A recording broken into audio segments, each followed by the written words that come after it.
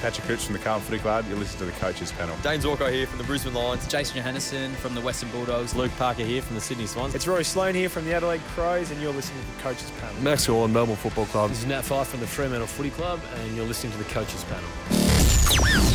Hey friends, you got MJ from the Coaches Panel. I hope you're well, and welcome back to another episode of the 50 Most Relevant. Talking today about one of the GWS Giants co-captains. No, not Josh Kelly yet. Stephen Coniglio is who we're talking about today, and it's been a little while since we've had this man on the podcast. In fact, I think it might have been when the last time we were talking about a GWS Giants player in Tom Green, fellow co-founder of the Coaches Panel. Rids is back. Hello, buddy. How are you? Hey, mate. How you going? Mate, it's been like 20 episodes since we've had you. You're certainly not the GWS expert, although you certainly lived close to them once upon a time in your life. But we'll get to the data and the trends and the numbers for Cogs in a minute. But he's one of the most interesting players to have a pretty good fantasy conversation about this preseason, isn't he? Well, it actually goes a little bit further than that. It doesn't matter what happens with Cogs. The thing is, he's going to be relevant. Correct. Whether he flies, whether he sucks, whether whatever happens, he's going to be relevant. And what a great guy to come back and talk about. Yeah, he certainly is, that's for sure, mate. 29 years of age is Cogs.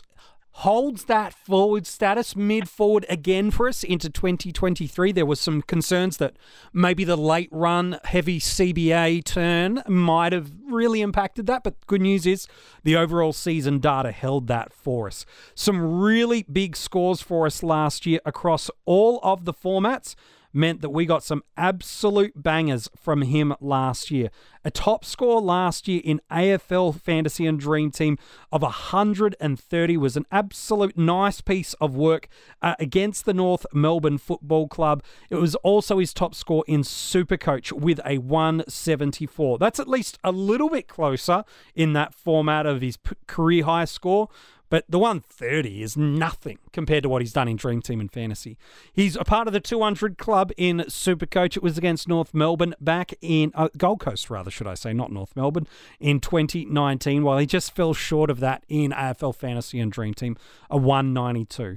A nice seasonal average overall of 98.4 in Dream Team and Fantasy means he's priced just over $870,000 in AFL Fantasy and just a touch under $900K, $893,100 in Real Dream Team. While for Supercoach, a seasonal average of 101.3 means he's going to set you back just over $550,000. And for 10 years, Rids, we've been talking about Stephen Coniglio here at the Coaches Panel. We haven't been around that long, but it feels like every single year he's found a way to be relevant, either as a cash cow, either as a premium, as a guy coming back off injury with some value, and now this year, holding some value due to a little bit of role volatility. Cogs just finds a way to be relevant because he is actually a phenomenal footballer when we get to see him at full flight. So really, what we should be doing as fantasy coaches is sending a Christmas card this year to Leon Cameron.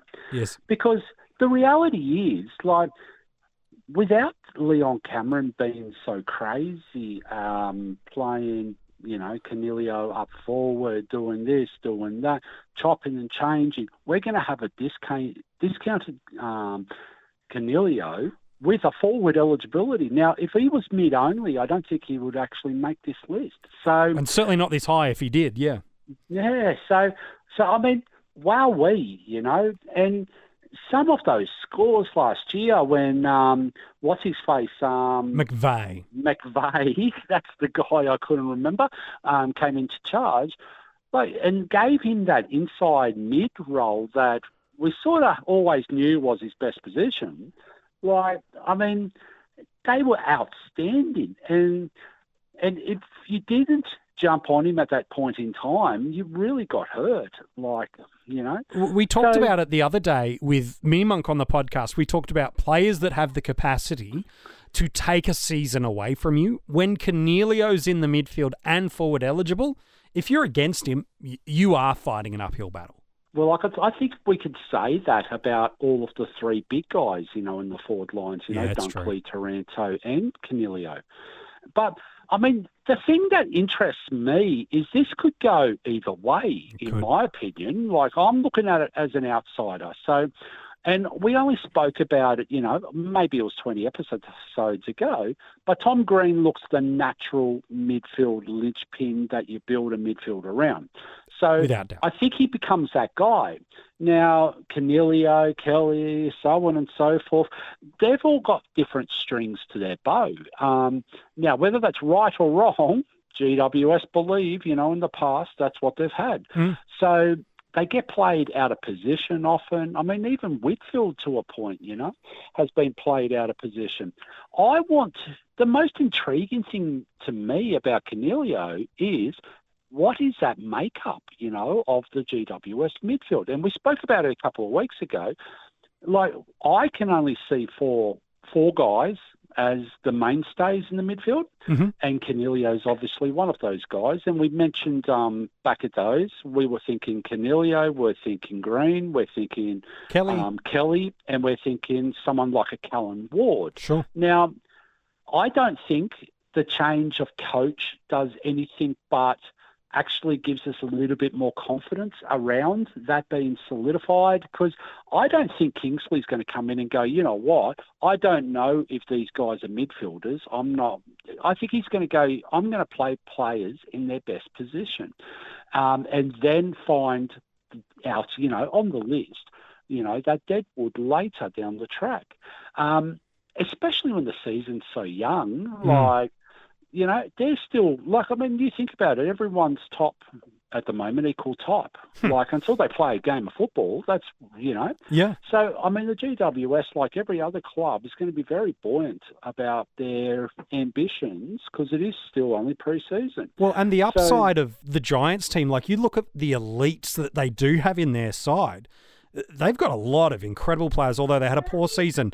Whitfield's an elite outside user. Sam Taylor's one of, if not the best, tall defender in the game.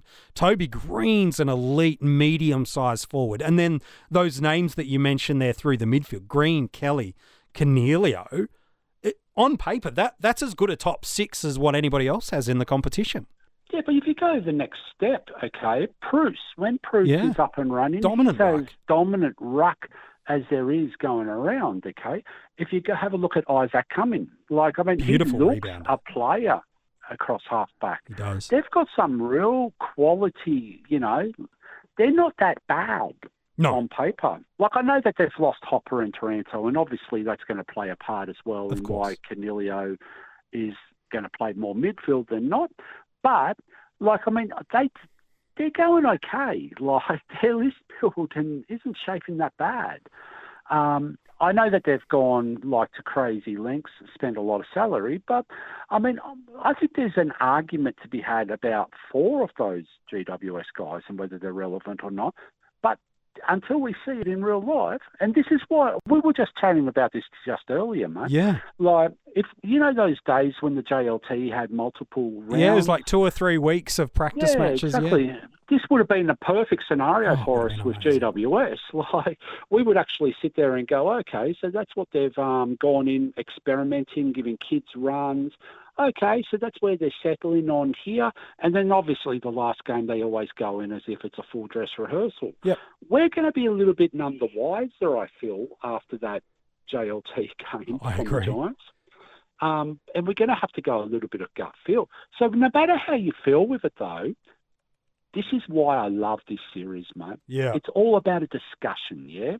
100%. So let's discuss it. Coniglio, I don't care if Joe Bloggs out in the road thinks he's going to be 100% CBA, he's going to do this, he's going to do that. I don't really care. But the fact is, no matter if you start him or if you don't start him, he has that ability to burn you no matter what. We saw that last year in the splits, didn't we? In the 9 games he played under Leon Cameron, average of 88.2 in Supercoach, an 84 in Dream Team and Fantasy, 2 tons across the formats, and just 23% centre bounces. Whereas under McVeigh, moves in these 12 games, goes at an average of 111 in Supercoach and 109 in AFL Dream Team and Fantasy. Scores 9 tons across the formats. Only has one Supercoach score under 80, nothing under 80 in AFL Fantasy and Dream Team. And hits 67% of centre bounces. So you see, even in this one season, under 2 different coaching regimes and emphasis, that's the point that Rids, you're so beautifully making, is if you're all bullish on Coniglio, you see this 110 average and the price point of 100 going, give me some value at the top end, please. Equally, you can see and go, oh, if they do run a little bit broader midfield, which could happen under Kingsley, if they do run a game style that's not as conducive to fantasy, which we have seen previous assistant coaches coming out of the Richmond system, if he does do that, we might not see him offer greater return and even regress on what he's priced at for us. And this is where he's so beautifully relevant, because each variable is arguably equally likely. And I think, sorry about the noise in the background. That's I've got a 4-year-old daddy daycare at the moment. You're doing all right. But I think the important thing is the centre bounce percentage. That's it. Okay. I think forget everything else. We're only going to get one real indication on the JLT, what that looks like. And we're going to have to back our gut feel on it. 100%. Now, there's every chance Kingsley will go and give a couple of kids a go, because he knows what Coniglio can do in the mid. Like, we all know. But have a look at those numbers for a little bit, what you just read out. Under McVeigh, he went sub-80 for the Real Dream Team and AFL Fantasy. 0 out Not of once. 9 games. His lowest score under McVeigh was an 80, and he only had 3 scores that weren't a ton in AFL Fantasy and Dream Team. Now, at his price point across those 2 formats by themselves, but if you have a look at Supercoach as well, it was only 1. And it was a 71 in the final game of the year. Correct. Yeah. So you're not going to get him any cheaper than what he's going to be starting. No. Like his starting price, okay, if he's playing at 60+% CBAs. Mm.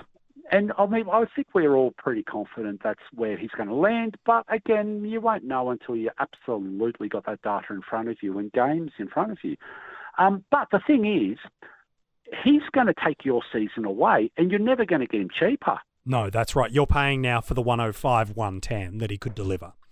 Yeah, so I mean, now becomes that cautious, annoying little factor that we all have to go through when we're deciding on going through the players in pre-season, working out whether they're a starting squad or whether they're an upgrade.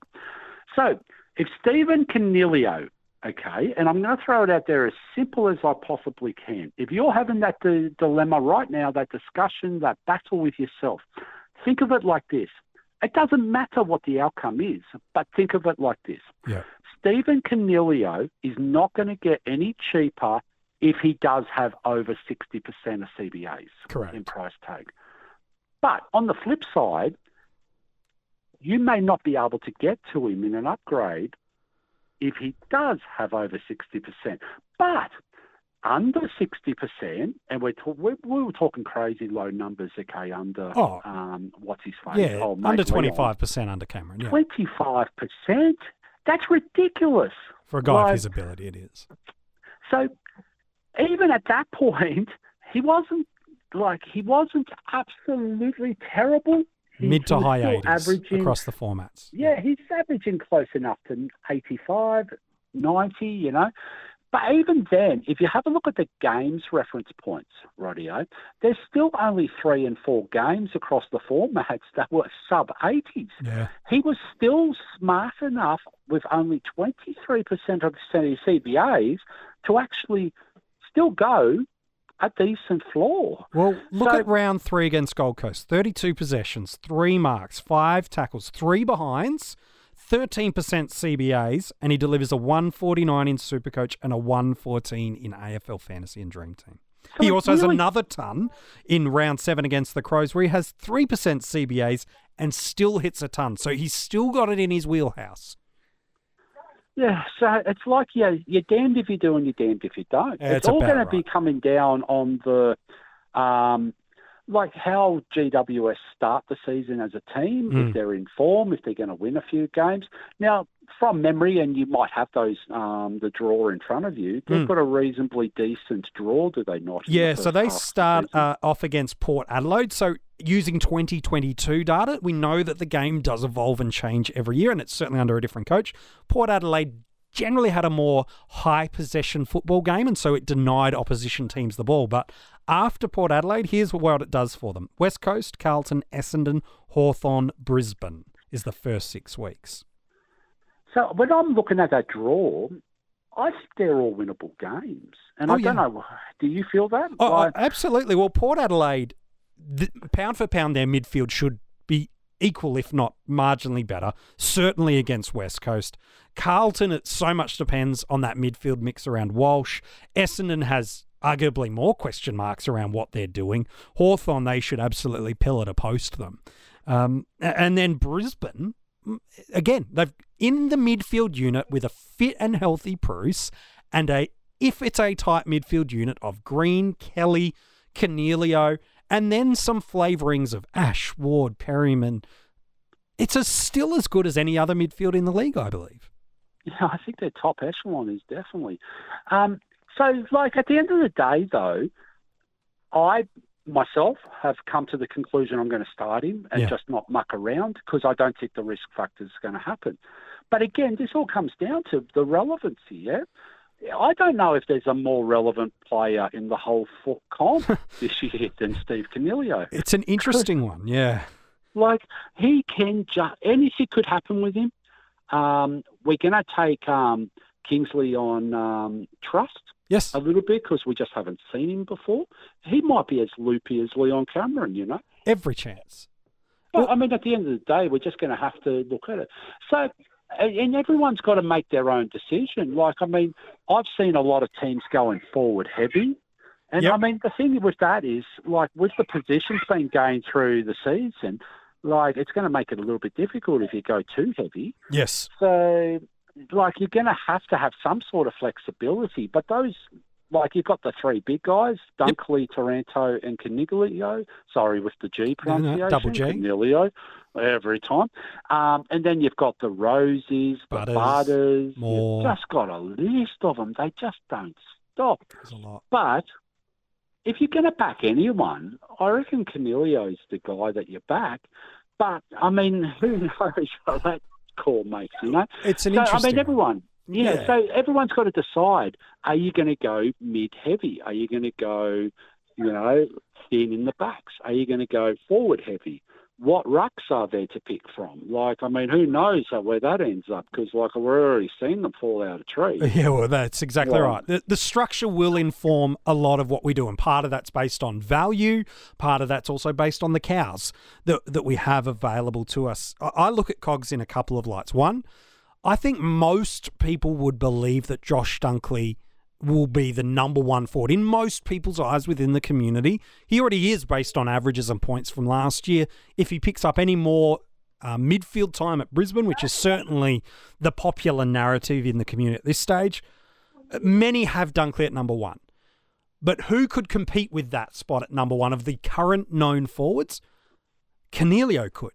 He's one of the few guys that doesn't just have runs of weeks and months of 110 plus, but he's had seasons touching right on the edge of that. So Cogs is one of the few guys that if you believe Dunkley is clear and supreme forward, Cogs is one of the few guys that could be able to get to him. 35% of Dream Team coaches, as of today that you're listening to this, 35% of Dream Team coaches, 34% of AFL Fantasy, and 21% of Supercoach owners believe a pretty similar narrative that Cogs, if he's not number 1, he's going to be right at the top of the tree. But I also see the other point that Rids has raised, which is, man, we do have so many great top-end premiums. And there is an element of unknown heading into this season around GWS, not just the midfield mix, but the midfield game style and what the Giants are trying to do. And so because we do have some good other top-end premiums, and we do have an element of unknown, coaches can see that and go, I'm banking on what I know.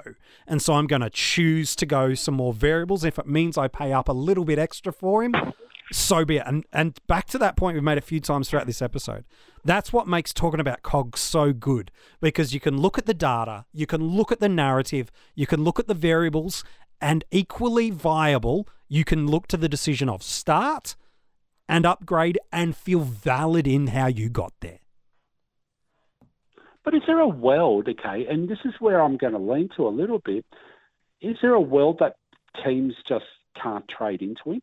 Yeah. If he gets that big, it's going to be too hard to, yes.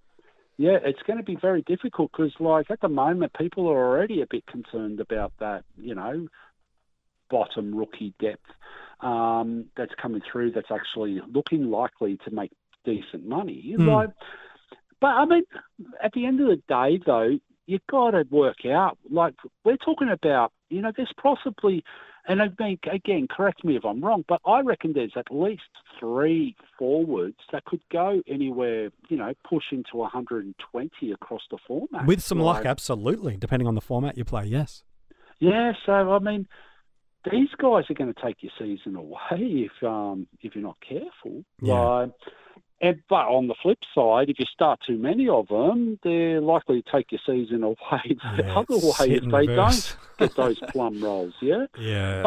But at least with, say, we've got question marks over all 3 to a point. Yeah. But with Cogs, at least he didn't change clubs. The other 2 guys changed clubs. Yeah, correct. So people might be sitting there and they might be using, I would like to call it fake gold info. Yeah, counterfeit. Because the reality of the situation is, whilst they've moved clubs, Dunkley and everyone else, all 3 have had a change of coach.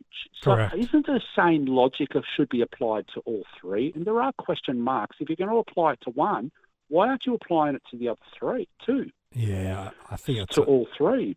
So anyways, that's just my 2 cents. Okay? No, I think it's a beautiful piece of logic as we turn to wrap up this episode and look at him at drafting. I am fascinated to see, as I wrote this article, I tossed and turned on Cogs.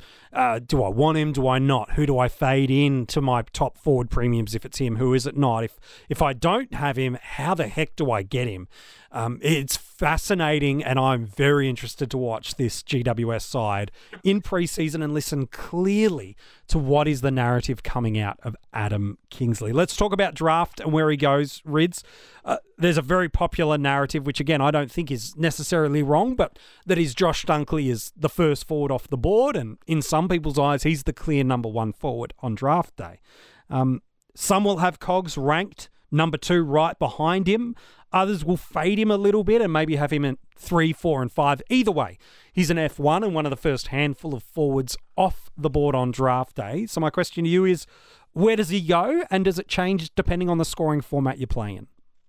So I actually think the 3 big forwards this year should almost be your first 3 picked in a draft. Wow.